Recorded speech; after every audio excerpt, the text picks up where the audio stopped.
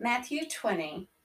For the kingdom of heaven is like unto a man that is an householder, which went out early in the morning to hire laborers into his vineyard.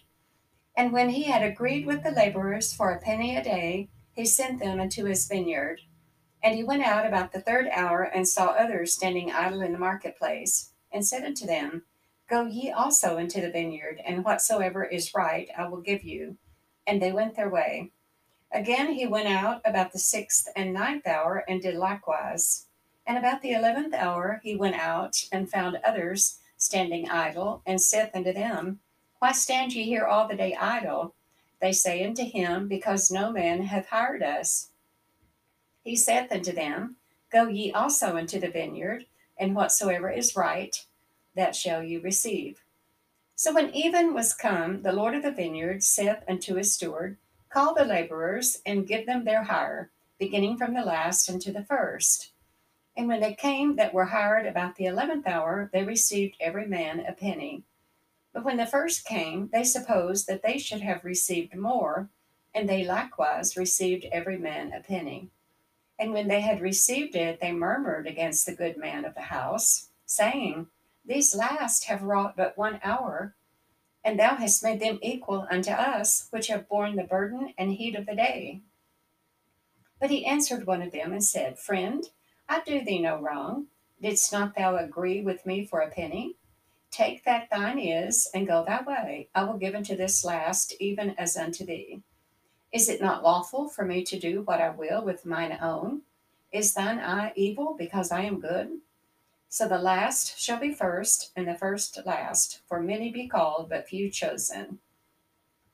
And Jesus, going up to Jerusalem, took the 12 disciples apart in the way, and said unto them, Behold, we go up to Jerusalem, and the Son of Man shall be betrayed unto the chief priests and unto the scribes, and they shall condemn him to death, and shall deliver him to the Gentiles to mock, and to scourge, and to crucify him, and the third day he shall rise again. Then came to him the mother of Zebedee's children with her sons, worshipping him, and desiring a certain thing of him. And he said unto her, What wilt thou? She saith unto him, Grant that these my two sons may sit, the one on thy right hand, and the other on the left, in thy kingdom. But Jesus answered and said, Ye know not what ye ask. Are ye able to drink of the cup that I shall drink of, and to be baptized with the baptism that I am baptized with? They say unto him, We are able. And he saith unto them, Ye shall drink indeed of my cup, and be baptized with the baptism that I am baptized with. But to sit on my right hand and on my left is not mine to give, but it shall be given to them for whom it is prepared of my Father. And when the 10 heard it, they were moved with indignation against the two brethren. But Jesus called them unto him and said, Ye know that the princes of the Gentiles exercise dominion over them, and they that are great exercise authority upon them. But it shall not be so among you. But whosoever will be great among you, let him be your minister. And whosoever will be chief among you, let him be your servant.